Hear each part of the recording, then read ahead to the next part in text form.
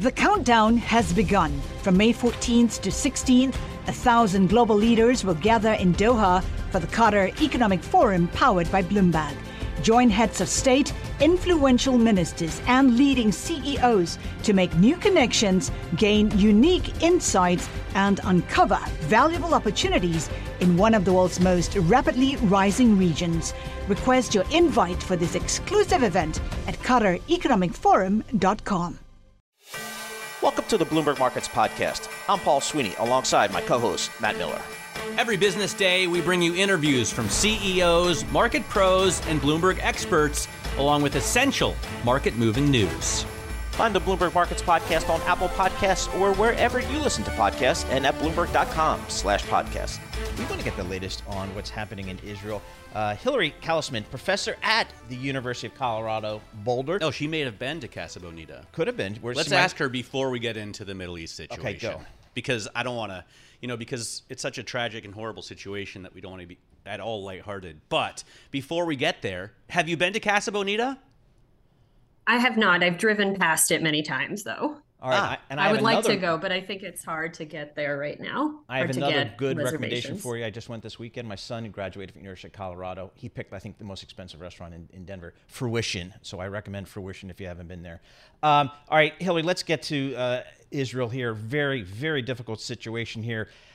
Do you have a sense of how this might play out? I mean, it's just been on and on and on. And now with the horrific attack from, now 10 days ago, it's taken a whole new level here. Do you have any sense of how this might develop over the coming weeks and months? It's a difficult question. And I would say I don't necessarily see any kind of long-term easing of the conflict either. It's something where you have an Israeli government reeling from intelligence failures, trying to figure out what is the best option while trying to kind of trying to reassure their constituents that they can in fact protect their citizens. On the other hand, their tactics so far have been, it seems, quite ineffective and causing a lot of civilian deaths within Gaza. So I do think a ground invasion is imminent. I think the part that I worry about in particular is what is the end game for any of the involved parties here? So if you're the Palestinians, can you give us, just educate us a little bit here? To what extent do the Palestinian people in that region support Hamas? Well, so Hamas was elected in 2006. Over, sort of about 50% of the population in Gaza would not have been old enough to elect them. And I would say I haven't heard sort of very many people supporting Hamas's current actions and also their fallout, right? It's something though where Hamas, so it's been a long time since 2006, right? Yep. And you've had Palestinians in Gaza, in particular, also in the West Bank, protesting, sort of demanding that their self-determination not continue to be put on the back burner, that their material conditions improve.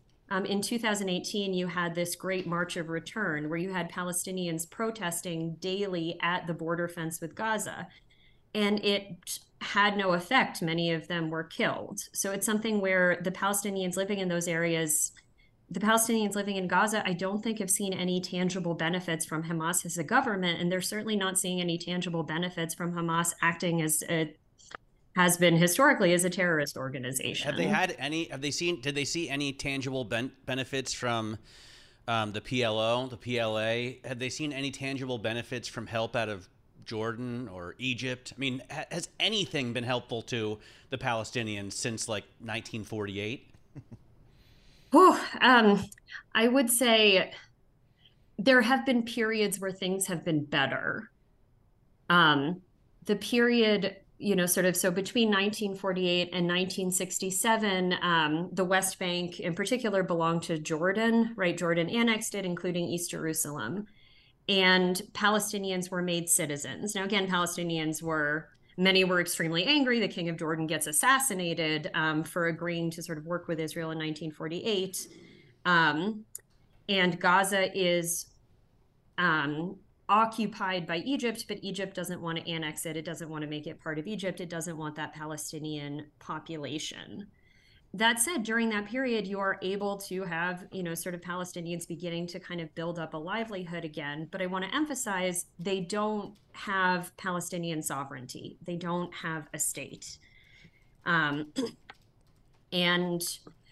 one of the other things to remember, right, is that the Palestinian population, without a state, without a standing army, without even, sort of the ability to collect their own taxes. And again, this worsens under Israeli occupation after the War of 1967. You have essentially, again, sort of their self-determination postponed. And and they also have sort of very little bargaining power vis-a-vis the Israeli state. The periods in which they are able to get bargaining power are periods in which they make it harder for Israel to continue the situation of having Palestinians without a state and continuing to occupy them. Yeah, this is... please continue. Just 30 seconds left, Professor. Is there anywhere for Palestinians to go in this world? I mean, what do they do? It's so hard. And again, it is so many ordinary people who would like to live somewhere in safety with their children. And one of the things I really want to emphasize here is that the future safety of Israel also depends on there being somewhere for Palestinians to go and be safe. Yep. They're entwined. And I think the Hamas terrorist attacks are a horrible, unjustified wake-up call for the Israeli government to sort of say, no, like, you cannot keep your population safe with this Palestinian population without statehood right. I understand. Next to you. All right, Professor, thank you so much. We appreciate that. Hillary Kallisman, she's a professor at the University of Colorado at Boulder. Collaborate for a greener future at the Bloomberg Green Festival, a groundbreaking celebration of the thinkers, doers, and innovators leading the way. From design and culture to technology, science, and entertainment. Hear from inspirational speakers and immerse yourself in climate solutions. July 10th through 13th in Seattle. Title sponsor, Amazon. Official airline, Alaska Airlines. Get 20% off using promo code radio20 at bloomberglive.com/greenfestival. You're listening to The Tape, Kantar Live program, Bloomberg Markets, weekdays at 10 a.m. Eastern on Bloomberg.com, the iHeartRadio app, and the Bloomberg Business app, or listen on demand wherever you get your podcasts. Matt Miller, Paul Sweeney, live here in our Bloomberg Interactive Broker studio. What's a fixed income investor to do? 2022 was just the worst, maybe of all time, for fixed income investing. This year's it's not much better. If you're in high yield this year. It's been bad. If you're in high yield, you've had some positive returns, but that's about it. So let's check in with somebody who does this investing stuff for a living. Mike Green, he's a portfolio manager and chief strategist at Simplify Asset Management. Mike, thanks so much for joining us here. How are you guys approaching this market here? I'd love to get kind of how you entered the year and maybe how you've kind of repositioned, if at all, here as we get into the fourth quarter. Well, fortunately at Simplify, we run a number of strategies. So we've had everything ranging from our interest rate hedge product, PFIX, which looks like it's on track for a second year of a row of just being a phenomenal performer. But simply, that's just betting against rates, right? It's betting on higher interest rates. It's worked as a fantastic portfolio hedge. In terms of my personal exposure in funds that I directly manage, I have been biased towards bonds and duration. And obviously, that's been the wrong call for the year. I think the interesting question is why, in the face of much higher interest rates, are we not seeing equity markets respond? And I think the most interesting aspect of it is simply that we're not seeing flexing in demand. We're not seeing that marginal player who can say, I think equities are relatively unattractive versus bonds. We hear an awful lot about the very low equity risk premium, but we're not really seeing allocations change in a meaningful way. And that strikes me as one of the most interesting dynamics that's playing out in markets today. I think it plays into a bunch of the material and emphasis that I placed on passive investment strategies, systematic investment strategies, where portfolio construction is not really tied to the underlying fundamentals. It's tied to historical return profiles. Yeah, well, it seems like everybody, it seems like a lot of big names have been burned. You know, Stephen Major recently came out and said he was wrong on bonds. He pointed out that debts and deficits hadn't mattered in the past, and now they do. Lacey Hunt over at Hoisington Investment Management has said this is one of the toughest years of his career, and he's 81. So he's been in the market for a long time.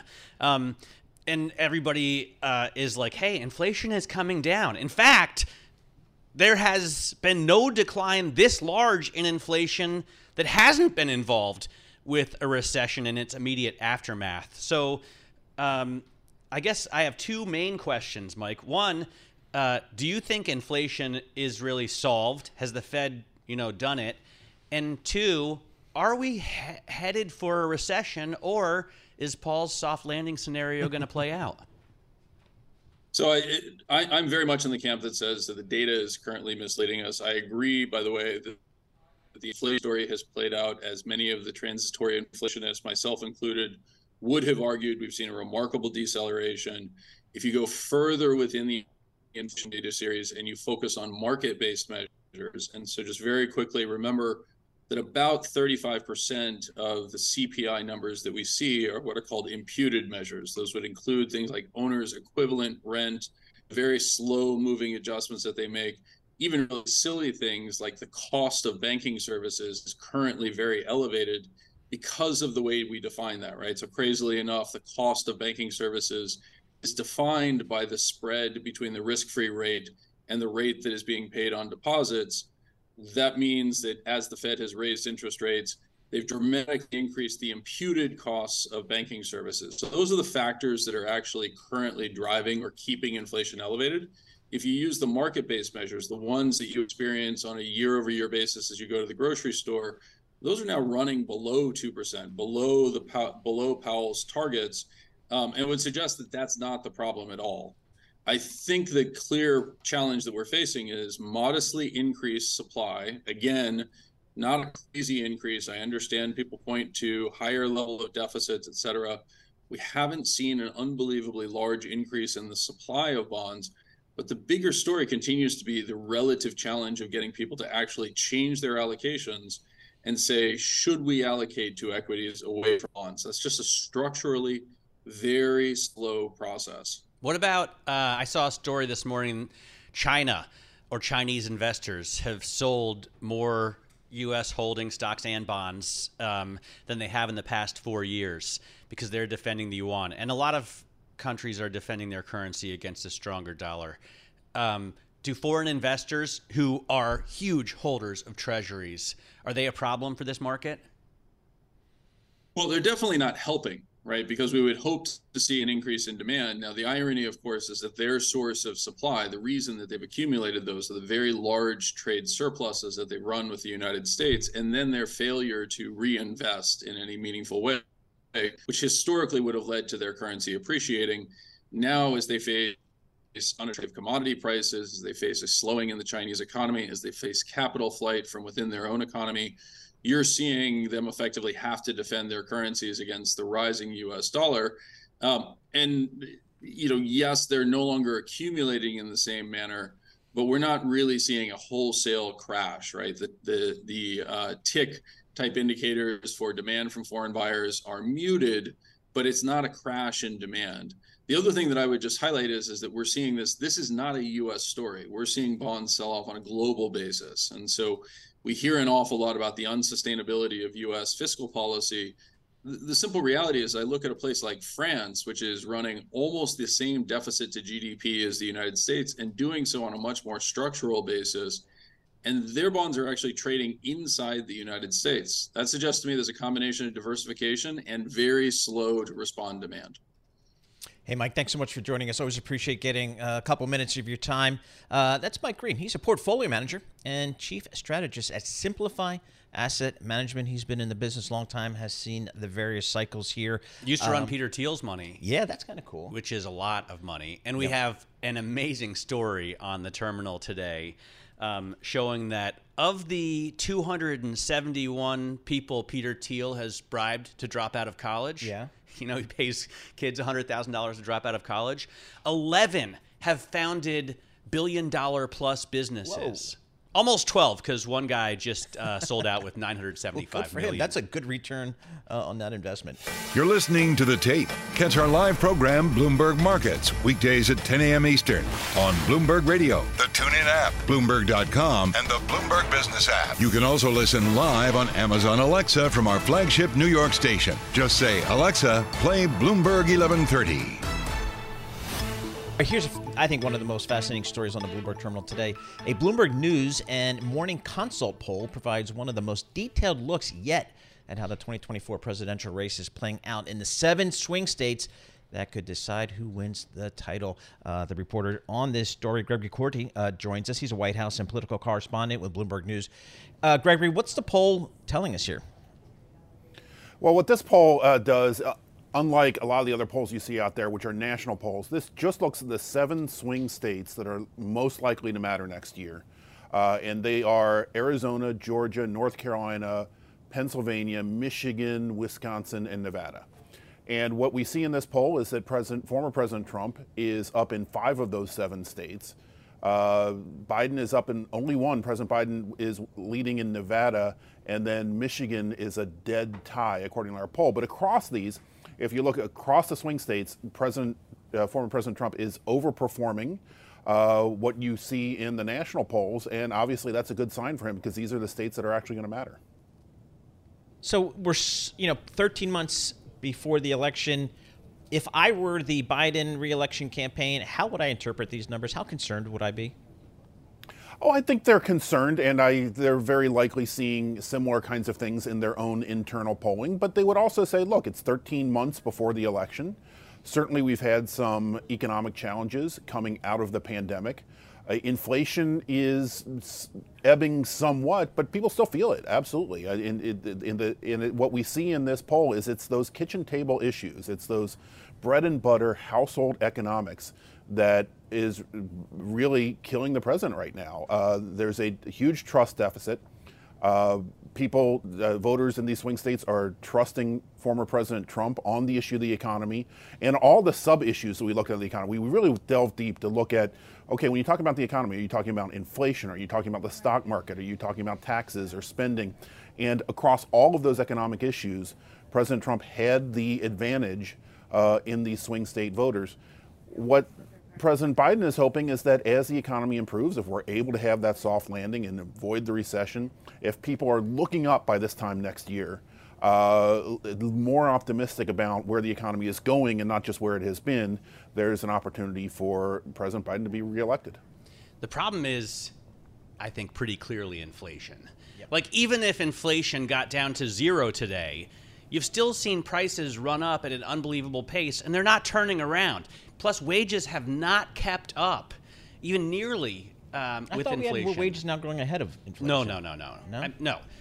I mean, I look obviously very closely at cars, and I just see Hannah was right. Hannah Elliott wrote a story about the Jeep 392 2 years ago going for $74,000, and she thought that was way too expensive. I wrote about it, or I'm looking at it this week, and I see it at $92,500.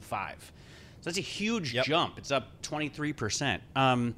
And I guess my question, Gregory, is this: a lot of this is very clearly, inflation is very clearly being fueled by excess spending, which was understandable during COVID, but we're still running $1.5 trillion deficits. And President Biden is like all in favor of spending as much as possible, or at least that's how it appears, right? So how does he turn that narrative around, while we're looking at these huge deficits and debt? Yeah, so what you've seen is, and I think you exactly nailed it, right? So even if there's a little bit of disinflation, that's not the same as deflation, right? So people have seen this cumulative inflation over the course of the Biden years. Again, we're coming out of a pandemic. You know, a lot of this spending happened in the tail end of the Trump administration. Those arguments are falling on deaf ears. Republicans have branded this economy as Bidenomics, right? All this inflation that people are seeing. Biden has branded this economy as Bidenomics. Well, what President Biden has tried to do is rebrand it as this package of social spending and investment in green energy technologies, infrastructure, all of these things. But people are looking at the outputs and not the policy inputs. And so I think you're absolutely right. It's the economic indicators, but even more than that, just what people are feeling, that perception. And it's going to take a while to change perceptions because the cumulative inflation during the Biden years is more than 16%. Wow. It takes a while for people to digest that prices are now stabilizing a little bit. They still are comparing what they're spending now to what they were spending pre-pandemic. Yeah, what I'm feeling is I can barely afford like groceries, childcare, and housing at a time when, you know, if you want to buy a car, get ready for 8 or 9% interest rates on that. Yep. You know, if you want to buy a house, ditto. Yep, with exactly the mortgage. Right. So it's like, and we're still going to say, hey, let's do a $1 trillion additional spending bill, right? Exactly. What?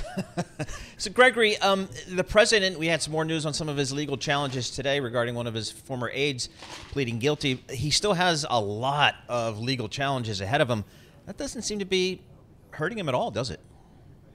Yeah, I just saw that headline crossing the Bloomberg terminal as I was coming on here. What we saw in this poll was one of the interesting things is one of the questions we asked is, what have you seen, read, or heard about these candidates in the past few days or weeks?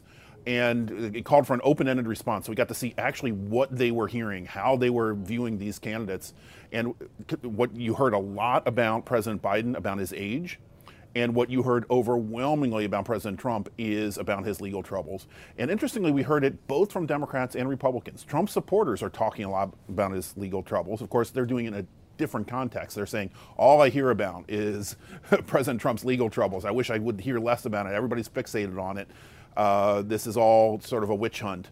But it's certainly, that news is permeating. People are reading it. And they're reading it on a more granular level than I expected. When former President Trump is hit with a gag order, people mention that gag order. They're following some of the micro developments of this. So it really is capturing people's attention. But the partisanship is just so entrenched that it's not moving those numbers. And the economic issues, as we're seeing in this swing states poll, are dwarfing everything else that people know about these candidates. Doesn't the Democratic Party... doesn't the DNC need to do more to boost Kamala Harris's profile? Because if you're worried about President Biden's age, you know, without discussing whether or not that's a valid concern, you've got to feel comfortable with the vice president. Because in that case, you're casting a vote not just for President Biden, but it's, I guess if you're worried about his age, it's likely that you must think Kamala Harris could eventually take that spot over. Yeah, we asked this question in this swing states poll, and a majority of voters said that the vice presidential pick is more important this year than it has been in the past. For Democrats, 30% said it was much more important who the vice president is because of the age of these candidates. A little bit less, maybe 24% for Republican voters said the vice presidential pick is more important. Of course, we don't know who President Trump, assuming he's the nominee, we don't know who his running mate will be. It will be almost certainly someone other than Mike Pence, who was vice president in his first term. But yes, voters in both parties are more fixated on the vice presidency just because of the age of these two candidates. All right, Gregory, thank you so much for joining us. Fascinating reporting here today. Gregory Korte, he is the White House and politics correspondent with Bloomberg News, and Bloomberg News, along with Morning Consult, did a pretty deep dive poll focusing on 7 swing states that could decide who wins the White House. You're listening to The Tape Catch our live program, Bloomberg Markets, weekdays at 10 a.m. Eastern on Bloomberg.com, the iHeartRadio app, and the Bloomberg Business app, or listen on demand wherever you get your podcasts. Matt Miller, Paul Sweeney live here in our Bloomberg Interactive Broker Studio. We're streaming live on YouTube, so go over and check that out. A little roundtable here on some earnings. Dan Ives, Senior Equity Analyst at Wedbush Securities. He joins us live here in his Bloomberg Interactive Broker Studio. I'm not sure if he's going to State College this weekend. Not sure about that. Or are they at Ohio State? Yeah, we'll be going to Columbus Friday night. Oh, you're going to Columbus. Yeah. Awesome. Oh, nice. Very good. I got a bar for you.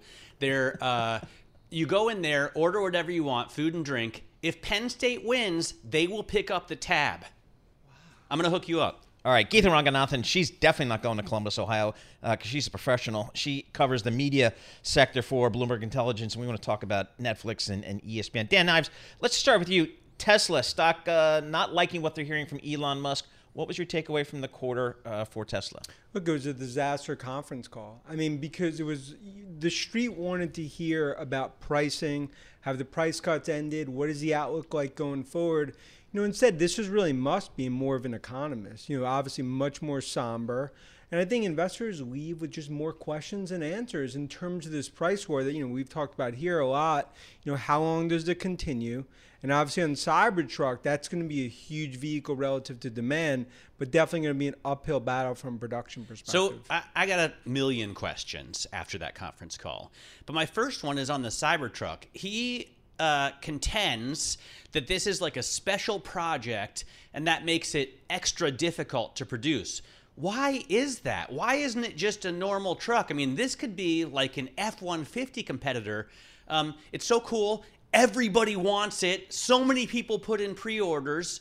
Why is it so hard to make? Yeah, from an engineering perspective, it's very difficult. So that's one. No one argues because it's a special shape? Because of the shape, because of the materials in there, as well as what they're trying to do from a technology perspective. That's why you talk about getting mass production. Look, that's essentially why they built out Austin in terms of Giga.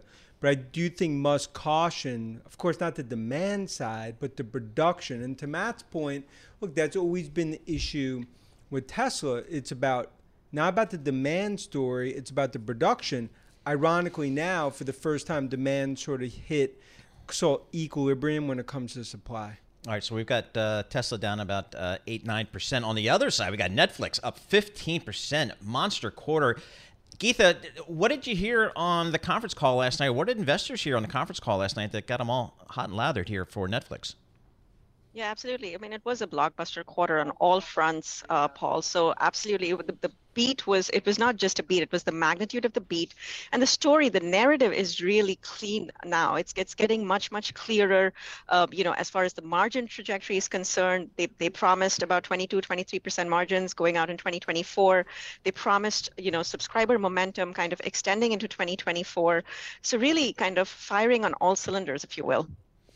So, Geetha, it seems like, you follow the whole media space. It seems like Tesla's really pulling away from everybody else. You mean Netflix, right? Netflix, thank you. That Netflix is just pulling away from all the competitors, maybe including Disney.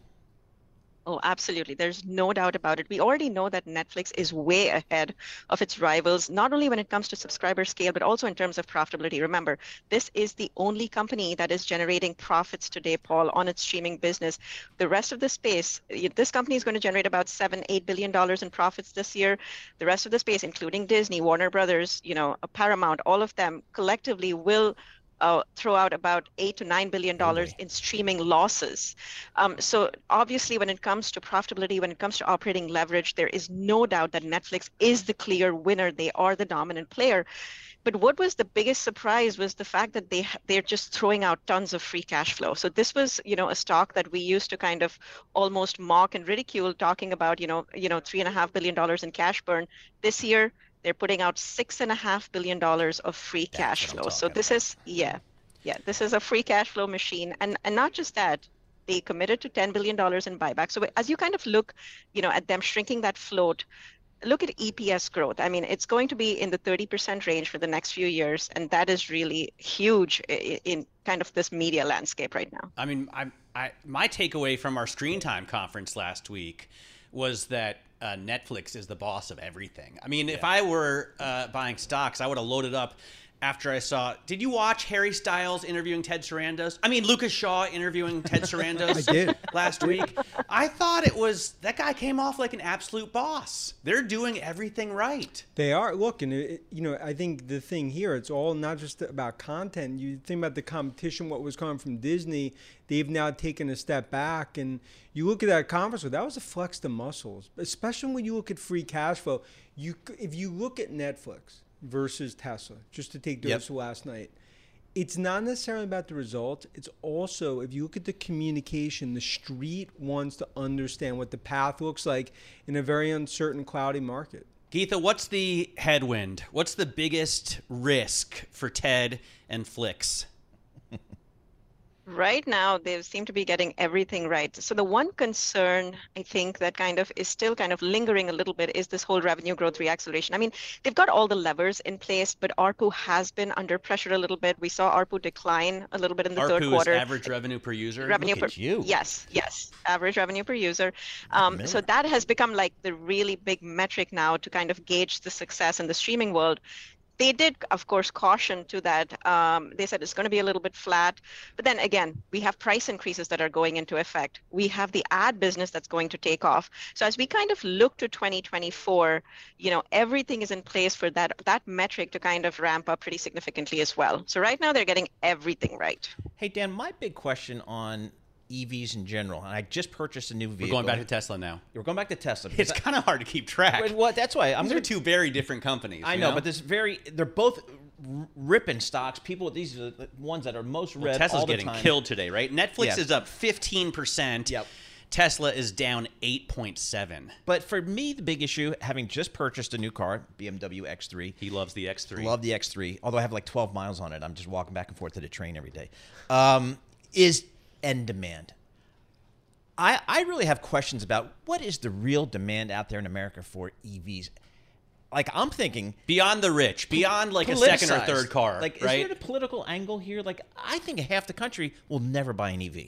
Look, I mean, you're starting to get into a debate around what the demand curve looks like. But ultimately, price is so important. If you go back to traditionally Tesla, 75, 80, 85,000. Now, even with the tax credits, 35, 40,000, depending on what state you live in. But it does also, you talk about the battle from the Beltway and what's happening here, even with UAW and what's happening in Detroit with GM and Ford, it's all price driven. 3% of automobiles in the U.S. are EVs today. So we believe that goes 10, 12%. There's going to be massive winners. But it also comes down to price, especially in this macro. I mean, as long as President Biden is going to pay me, he's going to borrow money from my kids and my grandkids to pay me to buy an EV. I'm interested, but I want the Cybertruck. That's the one I want. Exactly. And Miller's going to have the Cybertruck while watching Netflix in full self-driving in 3-4 years. Hey, Geetha, another big day in the world of media yesterday or in the past couple of days, Disney, for the first time ever, released financial results for ESPN. And my takeaway was two things. One, their profit margins are, there's still a lot of cash flow, almost $3 billion of EBITDA, but it declined big time, and it's nowhere near the number it used to be. What is ESPN, or what is Walt Disney Company going to do with ESPN? Yeah, that's the big question, Paul. And I mean, one of the reasons that they kind of broke this out as a standalone unit was because they really kind of wanted to show, potentially future investors, if they're planning to sell a stake or if they're planning to spin it off, what the financials kind of look like. But obviously, the top line actually looks pretty stable at $16 billion. It's really the profit margins, as you rightly pointed out. I mean, you look at the traditional cable business, it's about 30-35% margins. You look at ESPN's margins, it's 15% this year. So that is a little bit concerning. And obviously, it is only going to go lower given that, sports rights fees are increasing astronomically. So they really need to do something with this asset. We know that they need to do it fast. The question is, do they sell it? Do they actually sell it to Apple, as has kind of been said, or do they, spin it out? Again, we'll have to wait and watch. But they are definitely going to. I kind of feel like I have to apologize to Geetha because the 25 years I had covering the media industry were the golden years. Everybody made money. What I've left to Geetha is just a hodgepodge. I don't know what's going on out there, Geetha. Can you get any investor out there to say, I want to overweight media? No, not at all. I mean, everything is down in the dumps right now, other than, of course, Netflix. But we'll have to wait and watch what happens with Disney. I think they have a great collection of assets. They're trying to do everything that they can, but Bob Iger obviously has a lot of challenges ahead of him. Including naming a successor, maybe. Yeah, it seems like that is one of his worries, but others are just as pressing. I'll be interested to see if the leagues come in and get a piece of ESPN. Is that still on the table? Dan, what do you think? Could like the NFL and some other professional sports leagues come in and take a big chunk of it? Look, we believe this is ultimately going to lead Apple to acquiring ESPN. Oh, you think Apple? It's all Apple. Our so does Laura Martin. Yeah. Our thesis has been, and Laura's talked about. Laura says all of Disney. No, so Laura talks about Disney, Yep. which obviously makes sense there too. But we believe it's really about ESPN, the live streaming asset. If you look what happened with MLS and Messi, I think they recognize in terms of Cook and Cupertino, even though M&A is obviously not their sweet spot, ESPN's a unique asset. It'll be a better buy than Beats, right? And that was $3.5 billion. How much is ESPN going to cost? I mean, we think 40 to 45 billion is probably what would be the price tag. Nice. But then when you look at Disney, as this conversation is talking about some of the parts, you sell Disney, and that's why there's more and more pressure on Iger and the board. What's Disney worth? Like 150? Let me pull it up. DIS. Right now. Yep. Disney is currently in market cap terms worth 153.7 billion. And we think about a third of that value. So if they get rid of, let's say they get $50 billion for ESPN. Geetha, what is Disney then worth if they sell ESPN for $50 billion? That is actually a really, really high multiple. So, if you kind of look where cable stocks are trading right now, they're trading at about 7.5 times EBITDA. At 7.5 times EBITDA, ESPN would be worth about anywhere from about 22 to 25 billion. So it'll be interesting. It'll be interesting if they can get that 15x multiple. That would actually be awesome. But again, you have to kind of look at Disney's, really bread and butter of the business. That is the parks business. That is going to, just a few years ago, parks used to bring in only about 35% of operating income. This year, it's bringing in about 75% of operating income at $10 billion. Yep. So, Disney really is parks right now, and parks itself should be worth, I think, 200 billion. Nice. I just want Dan finally get back to Tesla in terms of production and the Gigafactory. There was a lot of talk on the call yesterday about whether Musk could do a lot of his production in Texas. Where are they going to build the most of their expansion, or does their expansion not look as fruitful as it did, before this call? Expansion's going to be in Austin, broader Texas, as well as in China. I mean, they're focusing more and more away from California, obviously their core and sweet away from spot, Monterey. Away from Monterey, yeah. And look, and fundamentally just speaks to mathematically, economically speaking, it's Texas. You talk about the Mexico plan that they're going to, ultimately start to build out, but it's really China. Capacity right now is not the issue. It's about the price cuts. Keep cutting prices. That's a bad spiral. Yep. All right. Dan Ives, senior analyst at Wedbush Securities, covering all that fun stuff in tech, and Geetha Ranganathan. She is a media analyst at Bloomberg Intelligence based down in Princeton. And Dan, heading off to Columbus, Ohio, to see undefeated the Penn great State of Ohio take on undefeated the Ohio State University. Ohio State. Huge. And look, I think it's going to be a battle. It's going to be a great game. I think Penn State comes out of the shoe with a W. Nice. There you go. I mean, I have no idea about sports. We'll put a couple squash and down sailing. on your but Ohio State. I'm in for Ohio State. Let's put $20 on it. All right, here we go. Deal. This is Bloomberg. From Silicon Valley to Wall Street, the promise and perils of artificial intelligence are playing out on the world stage. But what will the next phase of AI adoption look like? Which companies, from big tech to startups, will dominate? And where do the risks and unintended consequences lie? I'm Emily Chang. Join me at Bloomberg Tech in San Francisco, May 9th, to answer many of the industry's burning questions, alongside Snap's Evan Spiegel, Xbox President Sarah Bond, OpenAI's Brad Lightcap, top researcher Dr. Fei-Fei Li of Stanford, and many more. More details and just a few tickets left at Bloomberg.com/TechSF. You're listening to The Tape. Catch our live program, Bloomberg Markets, weekdays at 10 a.m. Eastern on Bloomberg Radio, the TuneIn app, Bloomberg.com, and the Bloomberg Business app. You can also listen live on Amazon Alexa from our flagship New York station. Just say, Alexa, play Bloomberg 1130. It's Thursday, Matt, so that means we talk to one B. Ritholtz. Oh, yeah, the big host picture. Of Masters in Business. He's Chairman and Chief Investment Officer, Ritholtz Wealth Management. I'm going to let you run with this, Matt. I don't know where you want to go. I love his blog, The Big Picture, which you can see on the web at ritholtz.com. By the way, kicking off, there's a banner ad, Barry, at the top of your page for the Jeep Wrangler. And right now, I'm driving a Jeep Wrangler Rubicon 392. So basically, it's the Jeep Wrangler that everybody knows and loves. Like every high school kid wants this car, but they've shoehorned in a gigantic 6.4 liter V8. And I'm here to tell you, it is loud and terrifying, and I'm loving every minute of it. I had no idea, Barry. You still have to crank the steering wheel like 3 or 4 rotations before the tires find out about it on a Jeep.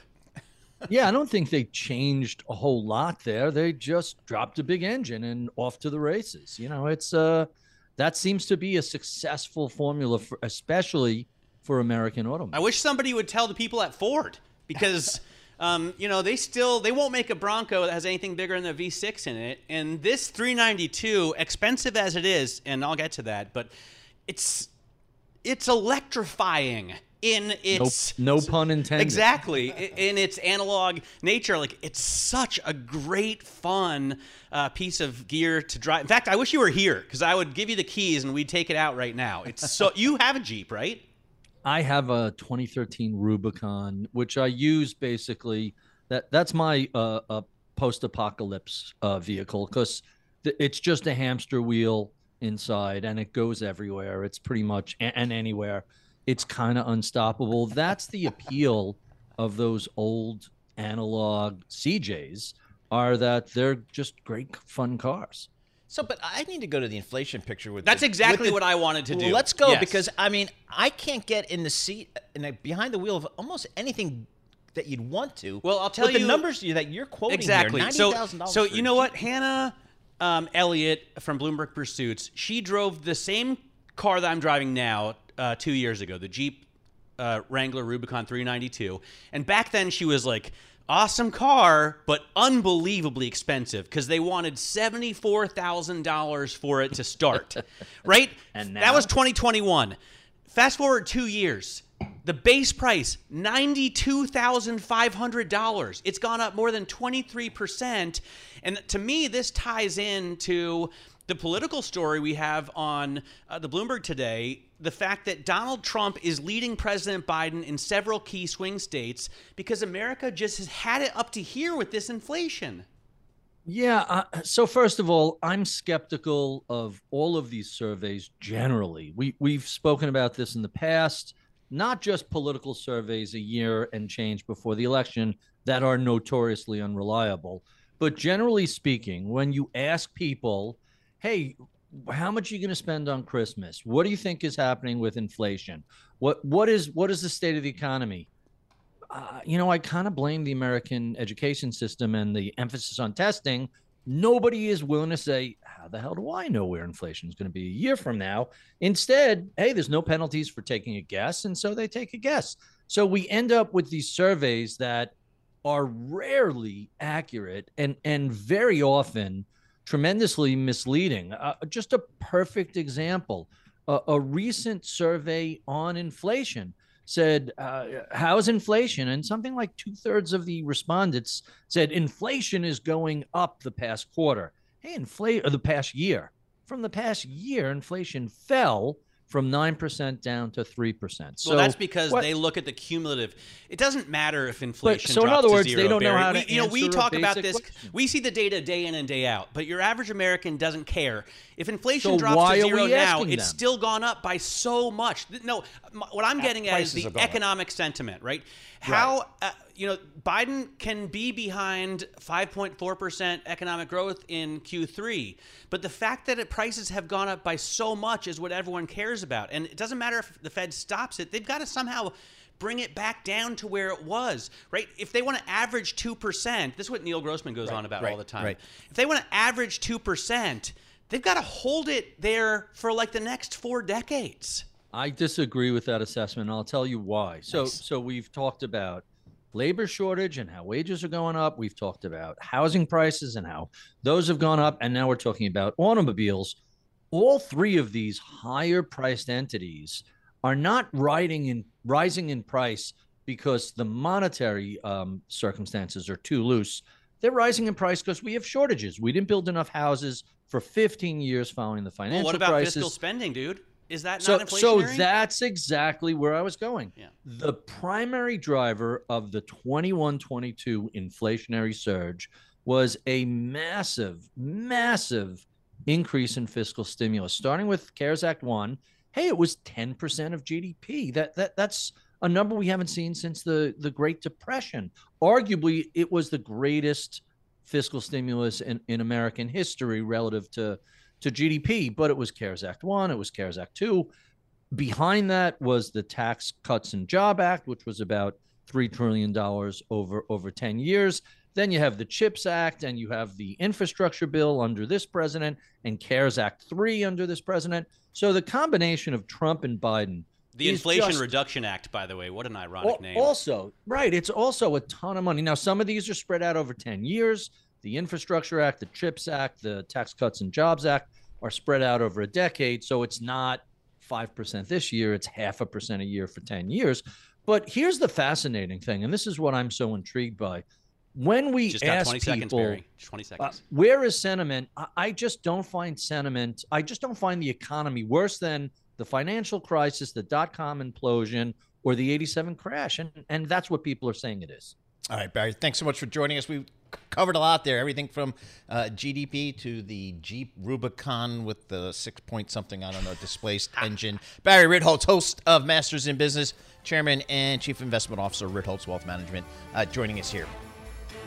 Thanks for listening to the Bloomberg Markets Podcast. You can subscribe and listen to interviews at Apple Podcasts or whatever podcast platform you prefer. I'm Matt Miller. I'm on Twitter at MattMiller1973. And I'm Paul Sweeney. I'm on Twitter at PT Sweeney. Before the podcast, you can always catch us worldwide at Bloomberg Radio. The countdown has begun. This May, 1,000 global leaders will gather in Doha for the Qatar Economic Forum powered by Bloomberg, held in conjunction with our official partners, the Qatar Ministry of Commerce and Industry and Media City Qatar, and premier sponsor QNB. Join heads of state, influential ministers, and leading CEOs to make new connections and gain unique insights. Learn more at QatarEconomicForum.com.